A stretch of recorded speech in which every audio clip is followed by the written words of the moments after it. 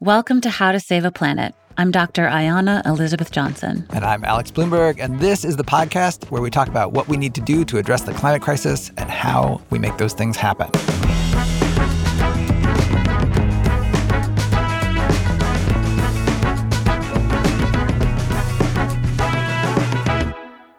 Ayana, we're recording this podcast 2 days after the U.S. presidential election. Yeah. It is Thursday morning. It happened on Tuesday. We're still waiting for the outcome to be decided. Mm-hmm. It's leaning Biden's way, but there is still not a call yet, and this is likely going to drag on for a little while still. And as we wait, we thought it might be helpful to put all of this in perspective. When it comes to climate, in what ways does it really matter who is president?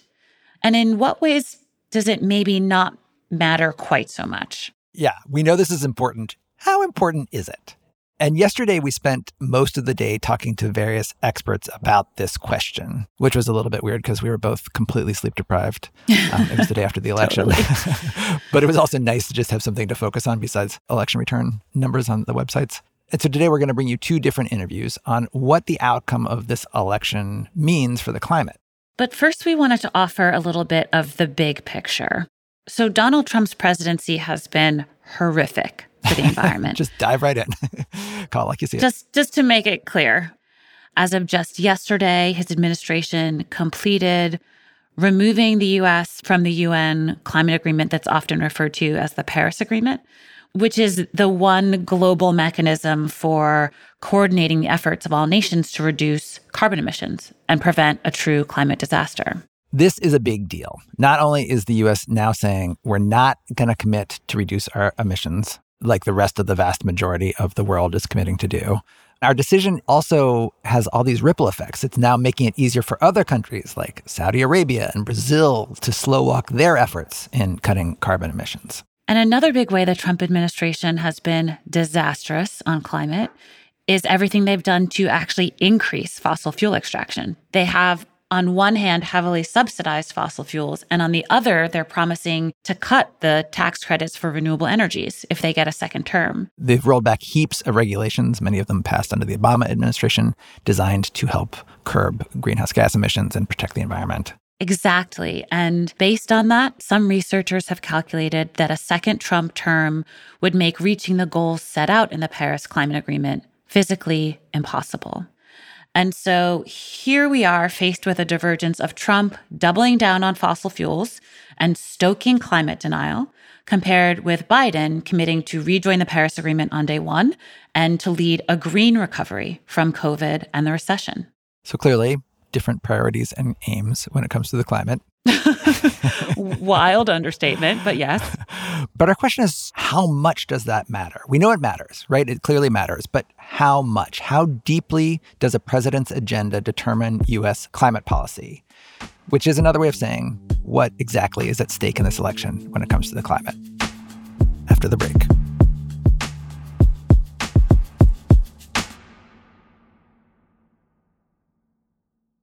Yesterday morning, early in the morning after Election Day, we had a conversation about this with someone who knows probably better than anyone exactly how important a president is. Her name is Abby Dillen, and she's the president of an organization called Earthjustice. I love their tagline, because the earth needs a good lawyer. Yeah, exactly. It's perfect. And sadly, very true. And a lot of what they do is file lawsuits to protect the environment. And that often means suing the government, no matter who is president. In any administration, political will always run short to even enforce the laws that are on the books, much less legislate the new ones that are responsive to the new challenges we have. So a huge part, the core of our work is always suing the federal government. And just to give you an idea of the difference between the Trump administration and any other, we're suing the federal government over 100% of the time more. Wow. So we basically doubled in size to be able to mount a strong defense against this administration. And we're still... Like you hired a bunch more lawyers. Yeah. And, you know, Earthjustice went from an organization of around 200 people to an organization of around 400 people to deal with the last 4 years. And we're still, stretched really thin. Yeah. The narrative during the Obama administration became like, what can a president really do? President Obama got so hamstrung by the Senate and the House. And I think we kind of forgot in some ways how important the presidency is. So what you're doing often is suing the federal government to sort of get them to enforce existing legislation a lot of the time, or to not break the rules that Congress has set. We have laws that sketch out big ideas about protecting our air, protecting our water, controlling waste. Right. So Congress will pass like the Clean Water Act, and then it's up to the EPA or other organizations to write the regulations that actually give the detail to what that act actually requires. And then those regulations become the law then? They do. So they have the full force of law. If we think the regulations do not fully comport with the statute, then we sue over the regulations. So right now, some of the biggest fights are about efforts to gut the implementing regulations of like the National Environmental Policy Act, NEPA, or the Endangered Species Act. Got you. And so a lot of what you're doing is you're saying sort of, no, you can't take away those regulations because the law that was passed in the 70s requires that these regulations be this strong. And if you chip it away, you're breaking the law. Mm-hmm. In law school, administrative law, I had this really entertaining professor, and he said, everything in administrative law turns on whether an action by the president or an agency is so-called arbitrary and capricious. He's like, this is a crazy test. The government should never fail it. But in fact, this government fails it all the time, like unprecedented failing. So what you're telling me is like, of the lawsuits that you brought against the Trump administration for harming our environment in a myriad of ways, when you win those cases, it's because the judges have determined the Trump administration is just arbitrary and capricious. Yes. That's what I mean. I buy that. That's what I mean by like, it's wild to be winning so many cases. The government should be winning. It just gives you a sense of the overreach. So when you have an 82% win rate against the government, you know that across the board, they're doing pretty lawless things, especially when you're winning in front of new Trump-appointed judges. In a certain way, this gives me comfort because in the courts, no matter who the judges are or who appointed them or whatever, you at least have to have a reason that is backed by law to do what you're doing. And it sounds like what you're saying is like, you've been suing and you're just like, tell us your reasons. And like, where's your science that backs this decision up? And they're like, oh, we don't have any. Yeah. Well, and by the way, the thing that you're dislodging was based on like piles and piles of science. What about that? And they're like, we just ignored that. And can you give me a sense of the kind of, you've brought 166 cases against the Trump administration, I think, to date. Does one stand out as like particularly emblematic of the kind of case that you're bringing that is as a result of this particular president? Trying to reverse, for instance, the mercury air toxics rule. This was a big deal. It took 20 years to finally get regulation of mercury and other toxics from power plants, which were the biggest emitters all along. They've been given a free pass by Congress in the 1990s. It took us literally 17 years to get the EPA to do the right thing. So you can imagine that's 17 years of science. It's some of the most robust science there is in the world.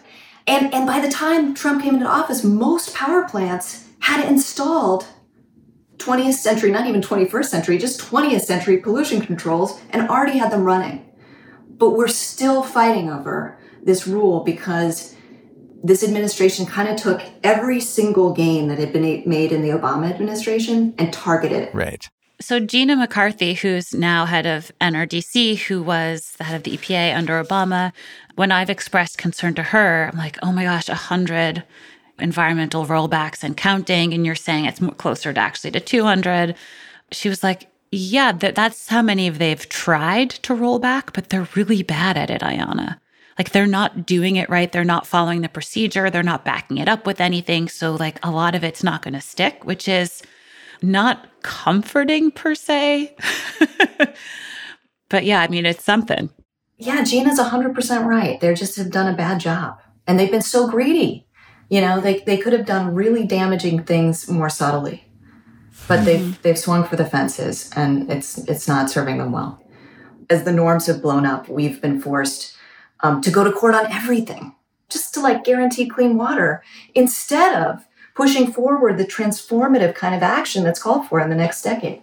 One of the things that struck me as you were talking is like, yeah, you've held a bunch of things at bay. And while you were doing that, solar power became the cheapest energy source available. And our mix of renewables became, sort of like greater than our mix of coal for the power grid. And so there's certain things that are also underway. And I'm just wondering, what continues? What's sort of independent of presidential power? And what are there for people to do?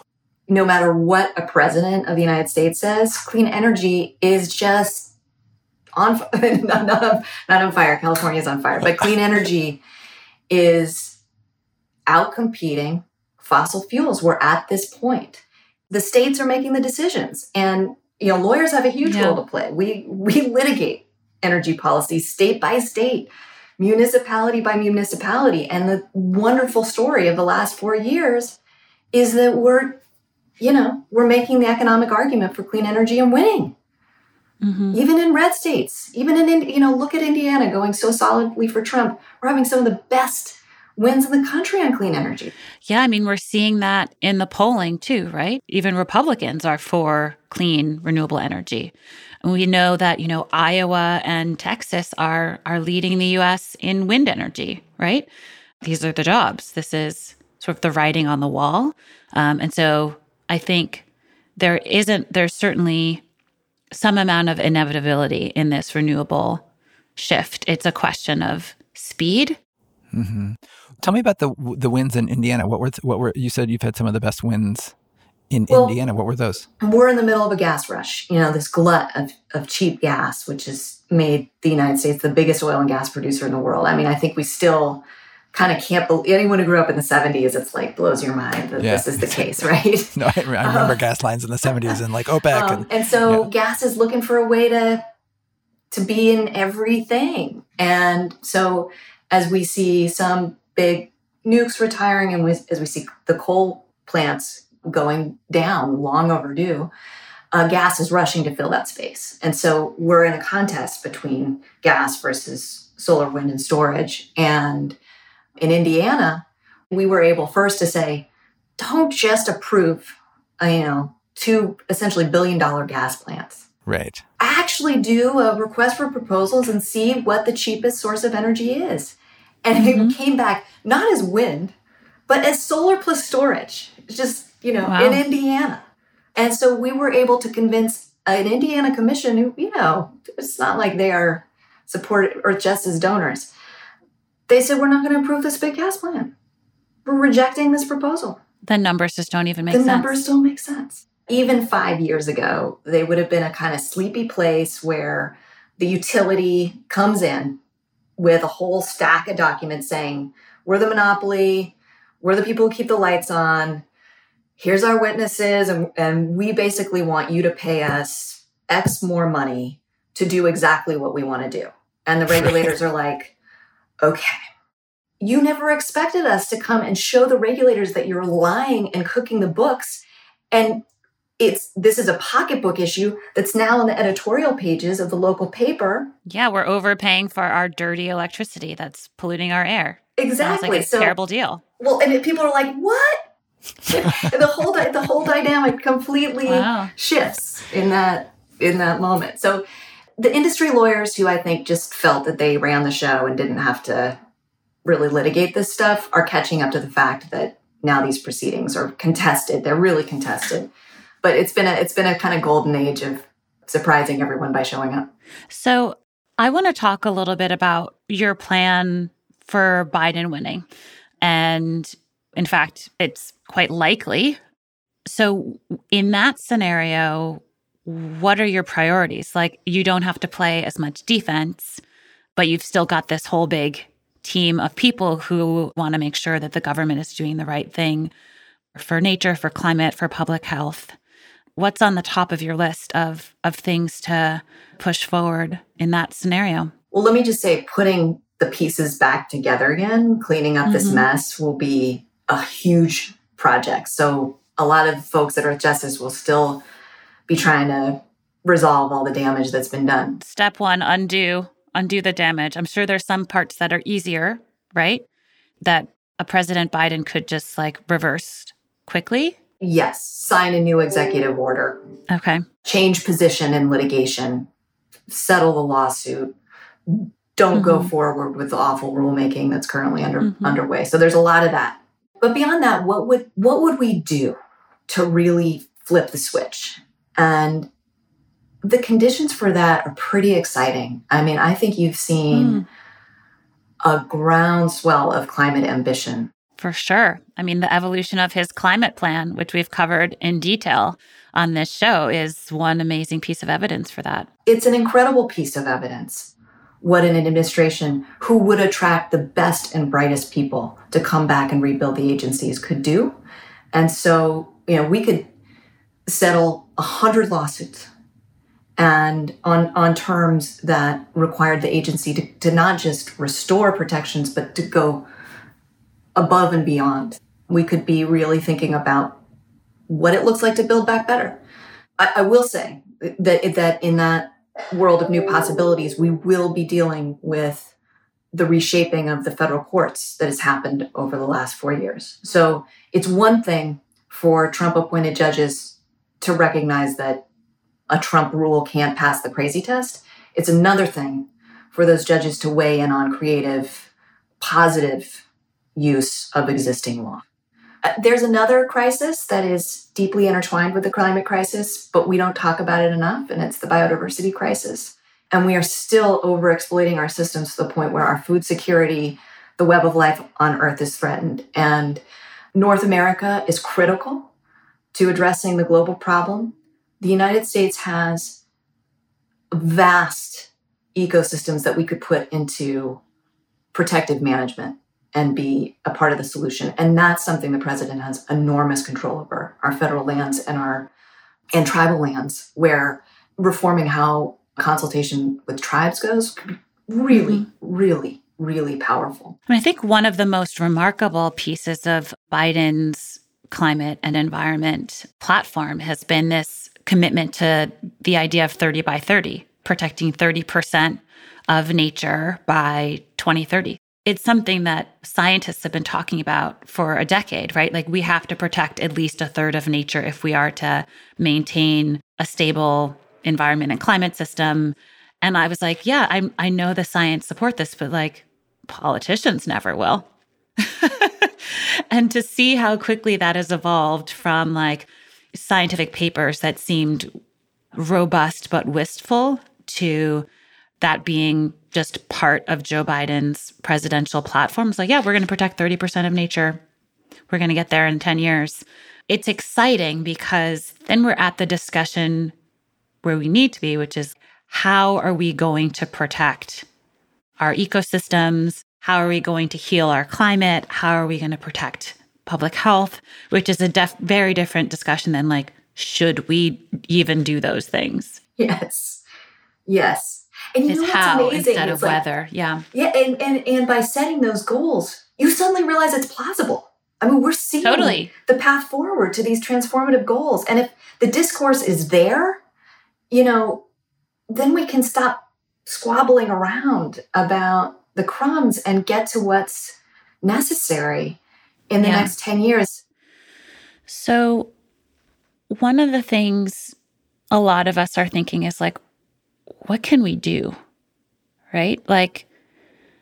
We have a community with this podcast of doers, people who want to be part of the solutions. And obviously, not everyone can, take the administration to court. And you sort of write about and talk about the need for us all to be engaged. So what does that look like in this moment? And what would you ask of us? How can we hold the line? How can we move it forward as just regular people? Well, the beauty of caring about climate is that you don't have to choose between acting local and pushing for systems change. The system change happens locally. That stays the same, no matter who our president is. And when I look at taking back your city council, taking back your state, activating in the place that you know, because we can change the politics. It takes time. I'm projecting slightly, but it sounds like one takeaway from the way that you see the world, the sort of perspective that you have because of the depth to which you're not just involved, but leading and shaping the way climate environmental policy progresses in the US. It's almost like just pick something. Like if it's your public utility commission, like pick that, right? If it's flipping your state house, pick that. If it's advocating for a deadline in your state for 100% clean energy, throw your weight behind that, because those things really start to add up when we're talking about how do we shift the inertia, the momentum, as well as the sort of direction of this work. Does that seem like a reasonable takeaway? 100%. Yes. You've said it so beautifully now and in other places too. I couldn't agree more. Just pick your thing. And even if it's, I'm worried about my mom in this assisted living home, the next time the power goes out because the elevators don't work and that climate change is making this worse, that's a way to engage. You know, the more that we recognize how this is impacting us most closely and advocate for a solution, all of those things cumulatively require the change. I'm so grateful that we had the chance to speak with you this morning after Election Day while we're sort of sitting here in limbo to just think about what's possible, what's going to be hard, and what we can lean into. Well, I didn't know how I was going to get through the day, but this has helped me see how. It's wonderful to be with you both. Abby, thank you so much. Thank you, Abby. Thank you so much. Coming up after the break, we talk with a Republican climate activist who just got back from a 50-day road trip around the country, where he says he talked to lots of people who care about the environment and climate change and also voted for Donald Trump. Is there a secret Donald Trump environmentalist crossover voter? That's coming up after the break.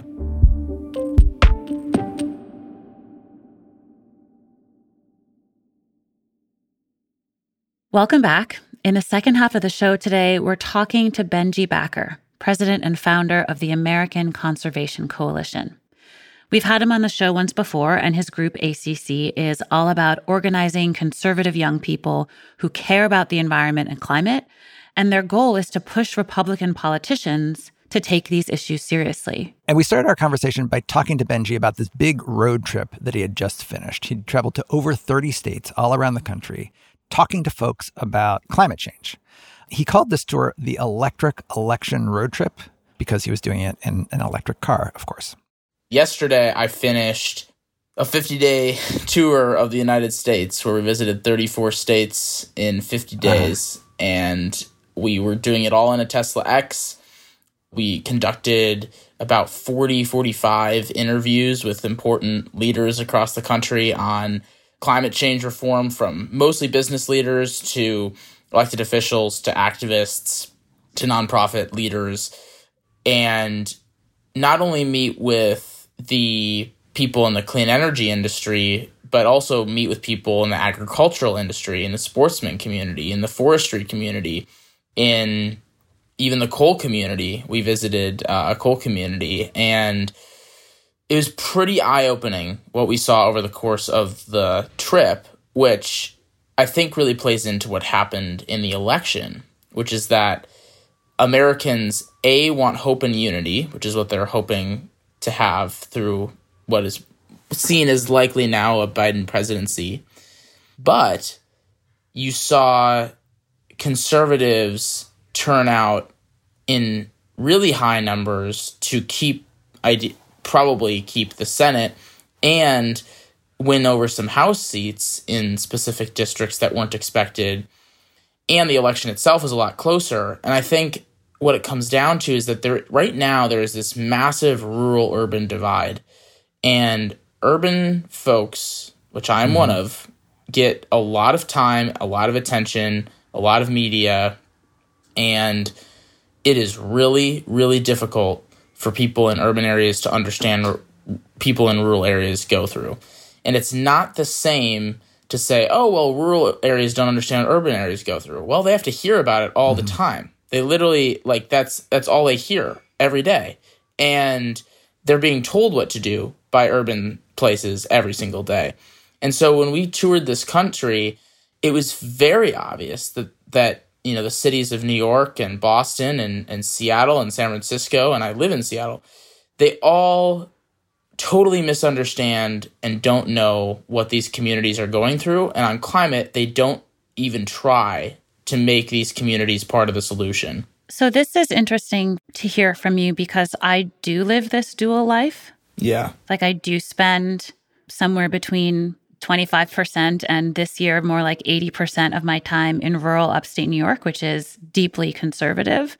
So I've watched over the course of the last 6 to 8 months, all the Trump flags go up, the Confederate flags go up, and seeing the writing on the wall, right? And having had over the last 20 years, umpteen conversations with our neighbors who are farmers. I'm so glad, Benji, that you brought up agriculture as something that we really need to be thinking about, especially in the context of climate. I'm the rare Brooklynite who is having these conversations on a regular basis with people over the course of, many years to start to have some insights into the challenges rural areas are facing, indeed, how they feel neglected in terms of policy, how they feel sort of like mischaracterized by the media. And I do think my understanding of this election is very different because I'm spending so much more time in rural areas now than I was 4 years ago. Well, first of all, I'm really glad you brought up that example of upstate New York, because I think it's really important that more of us start, as much as we can, trying to understand where those people in rural communities are coming from, because they have so often been told what to do and how to do it, and with no resources given, and then no wonder they don't feel warmed up to the climate movement. Benji, tell me about a conversation that struck you, like what was said, who were you talking to, that this was epitomized, this idea? I think the perfect conversation to encapsulate what we saw in the different rural communities was actually in our last stop, which was in Emery County, Utah, a county of 10,000 people, a very coal-heavy county, 2 coal power plants in a county of 10,000 people. And we met with 3 county commissioners, in charge of kind of managing the coal plant. And I guess I was just blown away at how emotional they were about being part of the solution. And how, for the sake of their community and the sake of the beautiful environment that surrounds those 2 coal plants, it is beautiful, that they have always wanted to be a part of the solution, but no one's ever tried to reach out. Like, basically, they know that they're going to be transitioned out, and they're open to that. And they are like, we're so open to that. But they want to be a part of the solution. And they said, I was the first environmental activist that had ever visited them, and that John Curtis, the Republican that toured that with us, was the only elected official, on the national level that had ever given them the time of day that focused on climate change. So that's a problem, because we still have coal plants. And so if we're not trying to work with coal communities on the solution, work with them in tandem, right, then what are we doing? Like, how are we actually going to solve the problem? And so that was really eye-opening to me, but it was a bigger example of how a community that can be part of the solution, that's open to it, has been open to it for decades, is seen as the enemy just because of its past and not because of its potential for the future. So, Benji, you and I have been DMing a tiny bit on Instagram as I was inviting you to be interviewed and just about the election. And one thing you said I'd love to hear more of, which was you just wrote, I just can't believe how much people see eye to eye on this. And, a lot of us saw the polling data come in through Fox News last night. How concerned are you about the effects of climate change? And 72% of Americans are somewhat concerned or very concerned. And how in favor are you of increasing government spending on green and renewable energy? And 70% of Americans are strongly in favor or somewhat in favor. That data sort of backs up what you're saying you saw. So I'd love to hear a little bit more about like just what you've seen across the US as far as what does it look like to see eye to eye on this? And so what opportunities does that really open up? Yeah, and I'm really glad you brought that up because that was the best part of the trip was how hopeful I felt for action after going through and seeing how unified the messaging is. And that the solutions oftentimes start at the local level and then are scaled to the national level. So you can see what happens as a success story in South Dakota and start to scale that to other Midwestern states as an example. And that is happening. South Dakota is starting to lead on clean energy in a massive way. And now other Midwestern states are taking that clean energy for their grid. And now they're trying to do the same thing. And so that message of kind of hope and unity and markets and innovation and kind of solutions at all levels was the same no matter if we talked to Democrat Dean Phillips in Minnesota or Democrat Chris Coons in Delaware, which we talked to on the trip, or it was Dan Crenshaw and Greg Abbott, who we talked to in Texas. And these are Republicans. Exactly. And two Republicans that have a very national platform and haven't necessarily, leaned in as much on this issue as a lot of people would like. And everyone is having that same message. And I think that what it proved to me was that the polling that you were talking about last night is correct, and that 72% of people who are taking climate change seriously in this country, most of them don't fall into this dichotomy of Green New Deal or denialism. And we have this kind of far right and far left solution that we only hear about day in and day out. And if we can find that center ground to get to these decisions, then that makes climate action a priority and it makes it actionable right now. And that's where I think the potential is. Yeah. But I guess I'm concerned. I think a lot of people are concerned.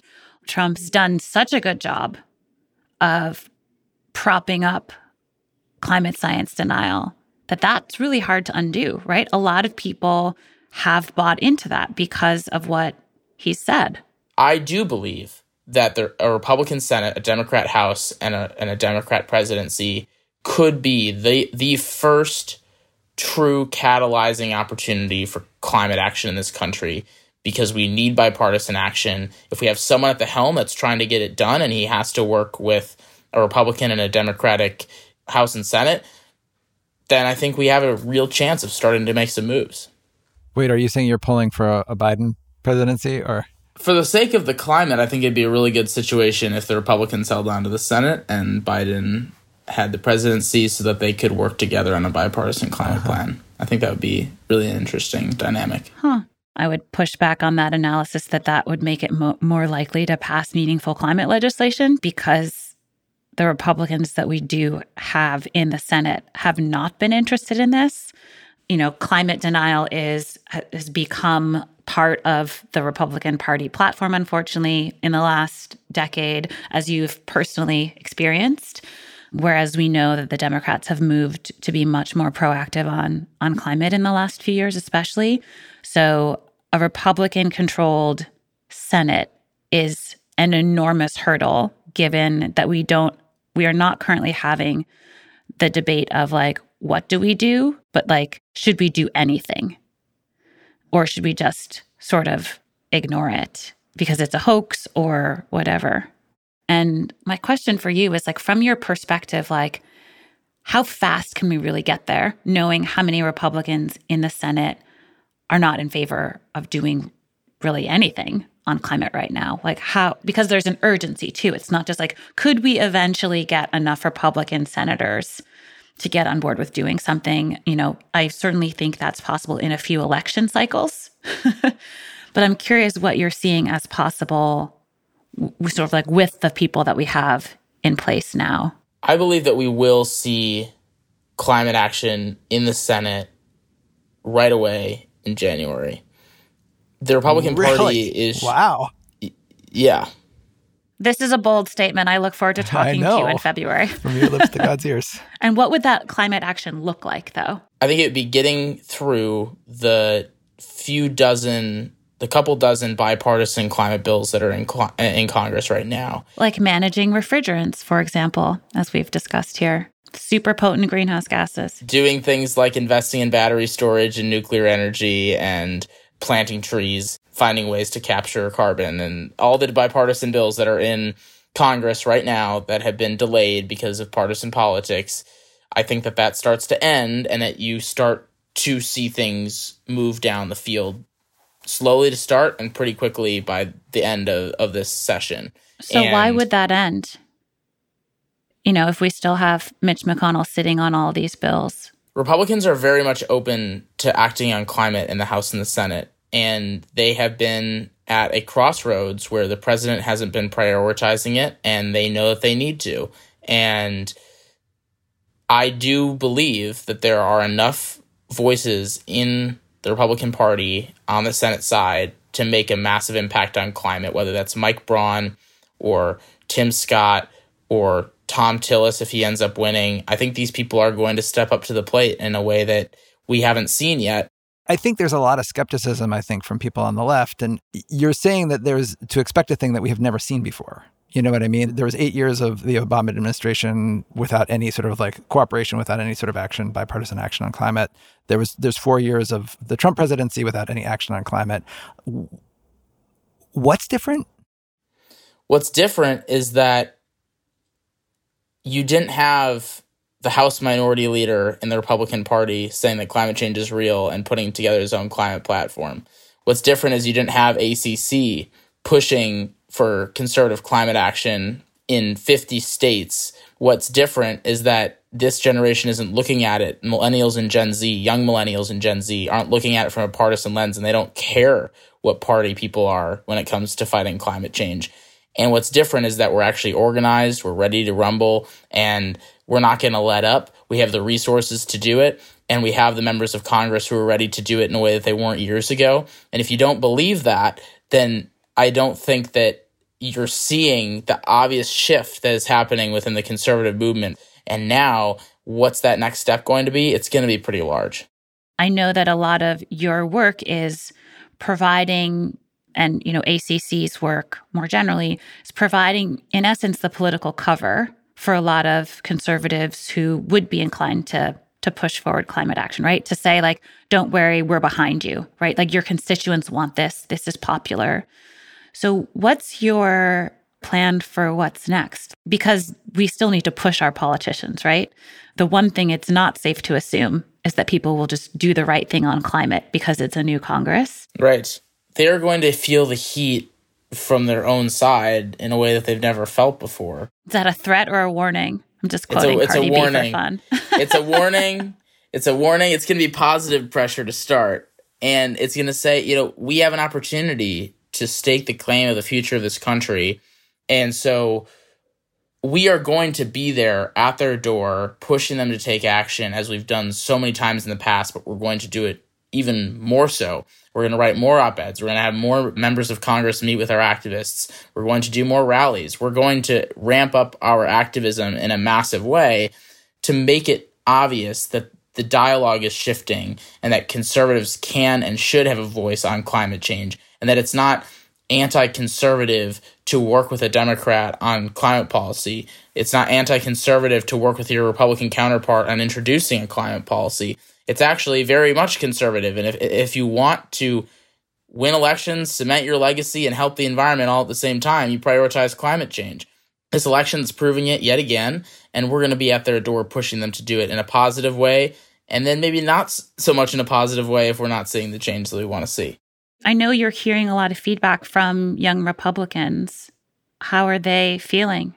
They want a new movement. What's happening right now, there are a lot of people that I know who are young and care about this issue a lot and felt like they still needed to vote for President Trump. There are really good stewards of conservatism at local levels and in certain members of Congress, really good people. But at the national level, there needs to be a reset. What would you say to people who want to be involved in solutions going forward, no matter who's president? Like what? Yeah, because clearly voting is not enough, right? So assuming, it's important. A lot of people who care about the climate did vote, that's not obviously where the work ends. Right. And regardless of who's in office, agreed, in Congress and in the White House, there's a lot of work to do. So, yeah, what suggestions do you have of ways people can continue to be involved or to deepen their involvement to push forward climate solutions in the U.S.? The first thing that I would say to people is prioritize action over activism.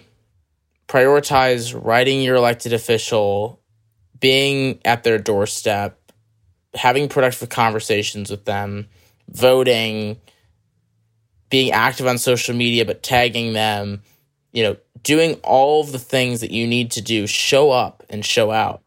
And it's pretty easy to start shifting this conversation if we have more people who are doing the action and being a part of the solution. And that, again, is through direct conversation and outreach to elected officials, that's working with them or for them, that's being a part of a company that's being sustainable, that's demanding it from the staff perspective if you're in a company, from the corporate side of things. I mean, there's so many ways for you to be as part of the system and changing it in the way that you leverage your voice. And it's not going to always be easy. How are you sort of delineating activism and action? Yeah, I'm a climate activist, but what we do so much is just talk about the problem. We talk about it, we say we want answers, and then we don't do anything about it. It is incredible how many people, especially young people, are so passionate about this, but then just think that protesting and posting something on their Instagram story is good enough. It's just not.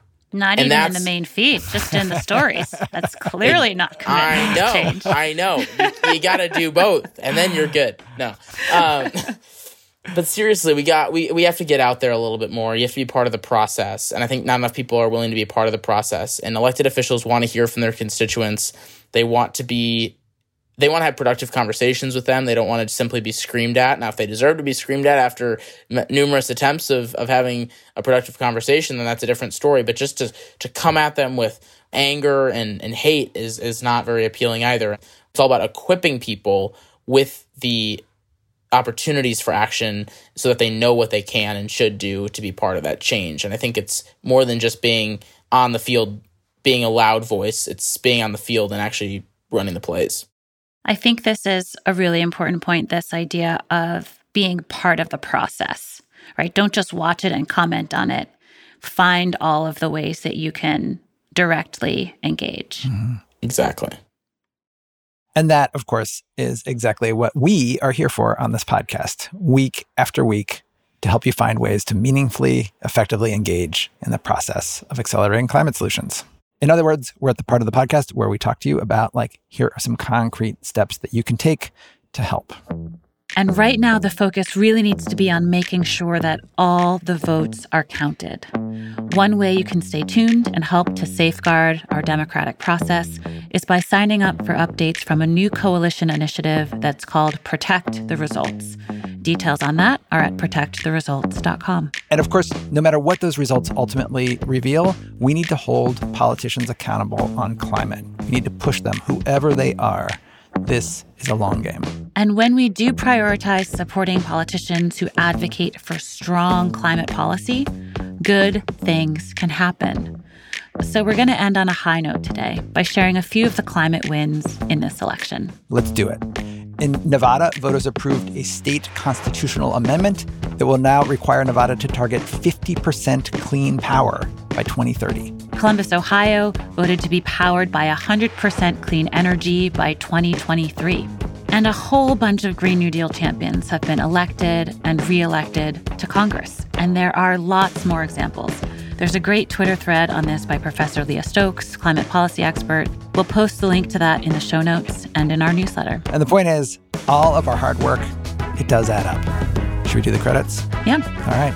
How to Save a Planet is a Spotify original podcast and a Gimlet production. You can follow us at How to Save a Planet with the number 2 on Twitter and Instagram, and email us at howtosaveaplanet@spotify.com. How to Save a Planet is hosted by me, Alex Bloomberg. And me, Dr. Ayana Elizabeth Johnson. Our reporters and producers are Kendra Pierre-Lewis, Rachel Waldholtz, Anna Ladd, and Felix Poon. Our senior producer is Lauren Silverman. Our editor is Caitlin Kenny. Sound design, mixing, and original music by Emma Munger. Stay in the game, y'all. Stay tuned. We'll see you next week.